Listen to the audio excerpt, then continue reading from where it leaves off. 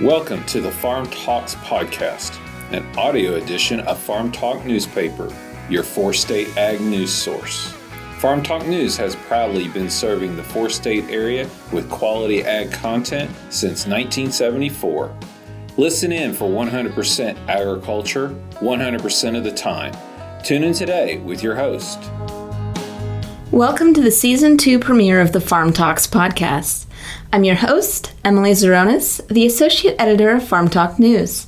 If you're new to our channel, make sure to click the subscribe button wherever you get your podcasts so you don't miss an episode.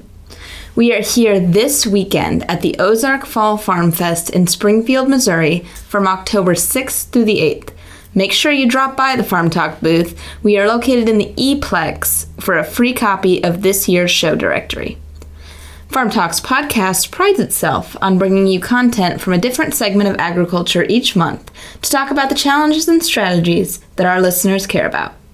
The beef industry has our focus this month, and for even more cattle content, I encourage listeners to keep up with Farm Talk for the beef industry special issue to drop on Wednesday, November 1st. For today, we're inviting Jason and Jennifer Poor from Pomona, Missouri to share the good, the bad, and the ugly of day-to-day tasks on a cattle ranch. The Poor family is heavily involved in the Missouri Cattlemen's Association and is committed to growing the digital voice of Midwest cattle producers. Let's hear what they have to say. All right, Jennifer, thanks for joining us, and you as well, Jason. I would love for you to tell our listeners a little bit about yourselves. So, I'm Jennifer Poor. My husband and I, we co-own Poor Farms Cattle, and they're located in Pomona, Missouri, which is south central Missouri. Besides working on our farm, I'm also a secretary at the high school, the local high school here. And when I'm not there, I'm helping Jason out on the farm. Got a cow-calf operation, Angus and Solaire cross. We've got two awesome kids, Maddie, who's 17, Cooper, who is 14, going on 15, and so we're running after them. If we're not chasing after cows, we're chasing after kids. Well, that sounds like quite the busy lifestyle, so I would love for you Yes. So I would love for you to tell me a little bit about that home operation of Poor Farms Cattle and how you got started, and tell me a little bit about the day-to-day in that. Yeah, I'll let Jason take that one. Well, my dad started Poor Farms, is what he called it. He came to this area in 1970, and then in 1975 bought 160 acres and started a cow-calf operation in 1977, and then as the years went by, added on what he could add on, and then I've added on some as well. So we now have 720 acre operation, and right now we've got about 460 acres of that is in some form of production, whether it be permanent pasture or if it's in wheat pasture, Sudan pasture rotation that helps us feed the cows. We're running, right now we're running about 114 mama cows, and we've got 23 replacement heifers coming up through the ranks this year. Well, excellent. And I love the name that you have, Poor Family Farms. Is that something you get to talk quite a bit about with some of your customers as well? Is that a nice icebreaker, I suppose, for you? Well, a lot of people do, kind of look at it and laugh as far as the poor farms go. In fact, you'll run into a few people that are old enough still that actually remember the actual Poor Farms. They get quite the kick out of that our operation is Poor Farms, yes. Oh, awesome. I love it. And so can you tell me about some of those changes that have happened generational and what that looked like back in 1977 to what that looks like a little bit today? Oh, wow. Yeah, where to go with that, because yes, there are many changes have certainly occurred, which I always liked seeing as I grew up. Dad was always researching and always trying to improve, of course, certainly profitability, but also improve the quality of his cattle. He was probably one of the first people in this area to start fence line weaning. And the round baler, he bought the first round baler that the dealer in West Plains ever sold in 79. Sounds about right. And so he was always, again, looking for ways to improve the operation. And of course, that continues where we're at with our operations today. We go with the Solaire Angus crosses simply because we feel the carcass is there. They not only a good quality grade, but the combination does very good as far as yield grades as well. So you're seeing people get not only quality bonuses at the packing plant, but they are also getting yield grade bonuses as well. Very cool. Thanks for sharing a little bit about that. So I want to turn it back over to Jennifer a little bit. You are involved with the Missouri Cattlewomen's Association, and so I would love to hear a little bit about your role through that association and what you do. Honestly, it's I love the organization. I got involved through a friend. She was one of the board members, and she told me she knew me from Cattlemen's, and I would go to the meetings there and see her and meet with her and stuff. And she told me, she said, you really ought to get involved in Cattlewomen. She'd be great. And we got a good group of ladies that are on the board. And so I started out as a board member for our area, and then got, I guess you would say, promoted or voted in as vice president, and then president-elect, and then this January I'll be president. And I help out with the beef house at State Fair. Actually, this is my first year going there, and we did a cooking demonstration, advocacy for all things beef. We also do Cattlewomen at the Capitol. Usually that's about once a year, and then the rest of the time we can go with our Cattlemen's group as well, where we meet with politicians, talk about any important issues that might be coming up for vote, or any issues that are kind of out there that are a little concerning to cattle owners and landowners. And so we do a lot of advocacy that way.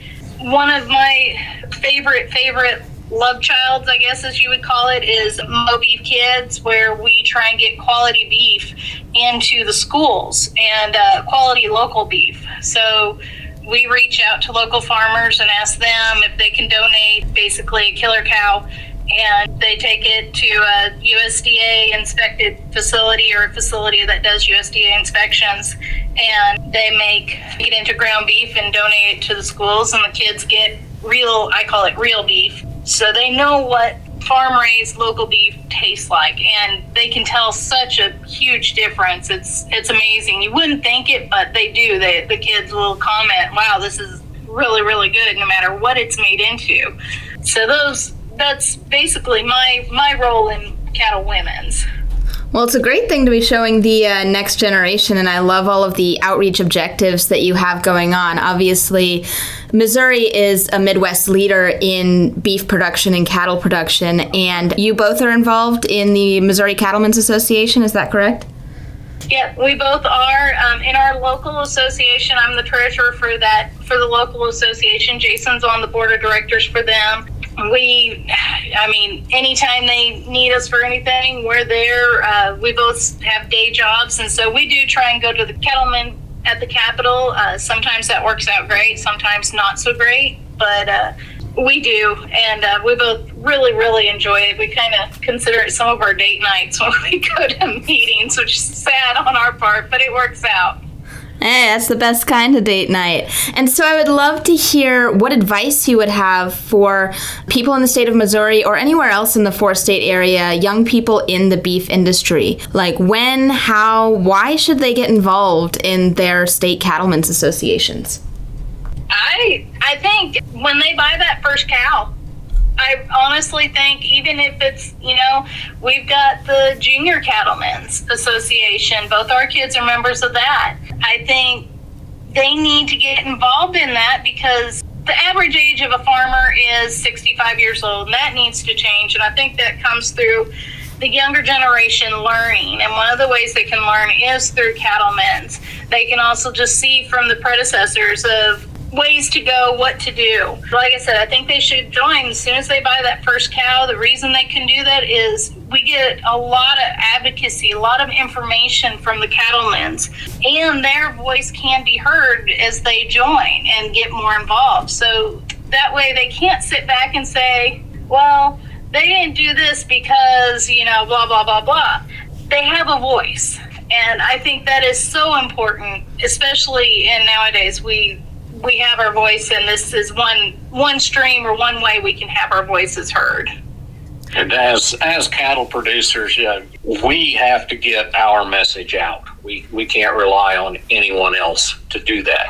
So certainly, the earlier that young people get involved with it, better prepared they are going to be to get that message out. And shoot, it's not that expensive, too. I mean, for an adult cattle producer, I think it's $70 a year. For a junior cattle producer, it's $20 a year. So it's not something that is extraordinarily expensive to get involved in. And how can our young producers go about getting involved? Joining junior cattlemen. One of the ways that you can do that, they can go to convention in January, usually at Lake of the Ozarks is where it has been, and they can learn about that. The junior cattlemen, they even have their own board. And so they can apply for that and interview for that. They can start out with their local FFA. A lot of kids that are in FFA, their parents are FFA alumni, or they are cattlemen or women, or they might be Farm Bureau members. There's lots of ways to get involved in any of those things. They also have the All Breeds Cattle Show. Yes, now Missouri Cattlemen's, they've started, for the kids who may not be into the floofy, pretty show cows, they've got the All Breeds, where it's more geared toward, I would say, cow-calf operations, where basically you get your cow or your steer or your heifer, whichever, and you get it halter broke and pen broke, so it doesn't freak out at the fair, and you can show your cow that way. And that's an excellent way for the younger generation to get involved with all of this. Perfect. Well, we are well on our way to making that average age well below 65, and I love to hear some of these opportunities and share those with our listeners across the Farm Talks podcast. But I want to get into a little bit of the other side. I want to talk about some of the issues that we should be talking about between beef producers, and knowing what one another does, I think is really beneficial to the collaboration across the 4 states in the ag industry. And so to kick that off, I would really like to ask your perspective about beef availability. It is currently still in economic decline across the 4-state area. Is this an issue that you see yourselves? Is it an issue you see playing out in Missouri as supply and demand tightens? Just talk about how that's affecting you and your family. For the most part, of course, we did see, as far as our freezer beef and on the hoof beef sales, we saw a very large spike in that with COVID and people concerned about not being able to get beef. We've certainly struggled with the amount of land that we currently have in production because of the drought. We certainly don't have as many animals on that productive land as we would like to have, simply because we've struggled. I was talking to a guy at the feed store today, and we were kind of reminiscing about, wheat pasture, rye pasture, Sudan grass, tools that we use to get through. And really the last good wheat pasture that we had in the spring was in 2019. It's just been so dry at the exact wrong times for us that we haven't been able to elevate our numbers, our head count to where we would really like it to be. Same thing pretty well happened to us this year with our Sudan grasses. The gentleman I was talking to, I said I lost between 30 or 40%, that it just died. And that's never happened to me before. And he said he lost at least 25%. So again, certainly I think that, and many other areas have had it much worse than we have. So certainly you've seen producers selling off, and you hear a lot of people talk, but a lot of the older producers, you're hearing them say that they probably won't be back. So certainly that is affecting the amount of cattle that is here in our area. Well, thank you for your insight into that, and that's something we will be looking at in future years. No one has that crystal ball, as we talked about in previous episodes of Farm Talks podcast, to know what that weather will be, but we always pray and hope for the best as we go forward. And so continuing on sort of the issues discussion, I would love to ask your take on what kinds of challenges you are facing in cattle marketing and drought-induced herd liquidation. Yeah, we are not seeing it as much in our area, certainly, as they have in other areas, but certainly we've seen prices certainly affected by that, and it's really hard not to want to turn loose of a bunch of calves at the price they're at now, without maybe going through your full weaning program, your full vaccination protocols. You kind of want to get lazy in that, but I think certainly we need to remain vigilant on that, because we have made so much progress, on wean back sales and things such as that really helps us market better animals. Awesome. So I want to take us a little bit away from the issues panel and talk a little bit more in promotion and advocacy, because I see that Poor Family Farms has a YouTube channel, and you link all of your videos to your social media page so that everyone can find that. But for our listeners, that is Poor Farms Cattle on Facebook. So Jennifer and Jason, tell me a little bit about your YouTube channel. What inspired you to start doing this, and what exactly do you showcase? Well, there was probably a few evenings that Jason and I were just kind of surfing through channels, trying to figure out what to watch, and we stop on YouTube and we see other farming channels on there. And my husband so lovingly looks at me, he says, "You could so do this. You need to be doing this."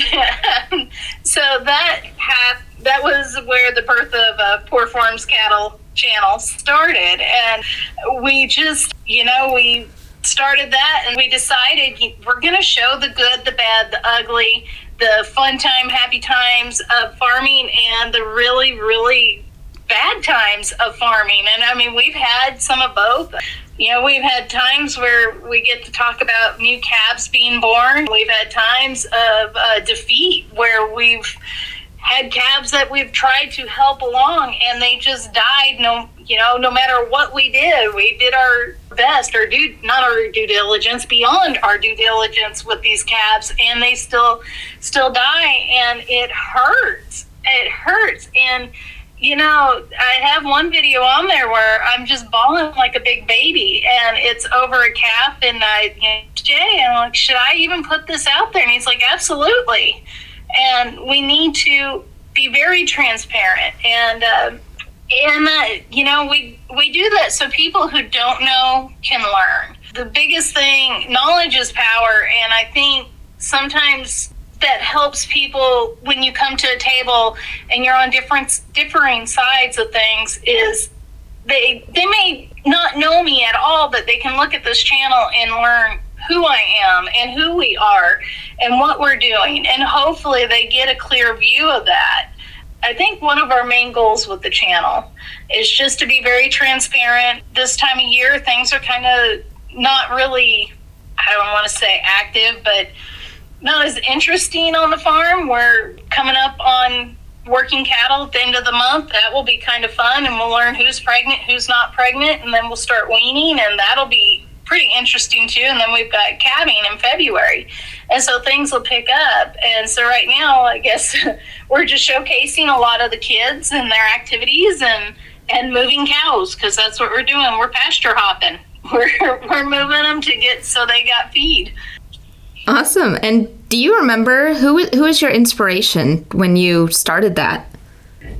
We really like the way Sunny Farms did their videos and how genuine they were and how kind of goofy they were. Let's see, Sunny Farms, Meredith Bernard, This Farm Life, I think is what it's called, or This Farm Life, her channel, and then also Peterson Brothers, we watched them. Yeah, Peterson Brothers and KC Farms. Those are 4 of our usual go-tos that we'll check whenever they have new videos that we'll watch. Well, excellent. I'm glad to see all of the advocacy that you are doing on our social media channels to promote the good and the bad and the ugly of what farming is in the 4 states.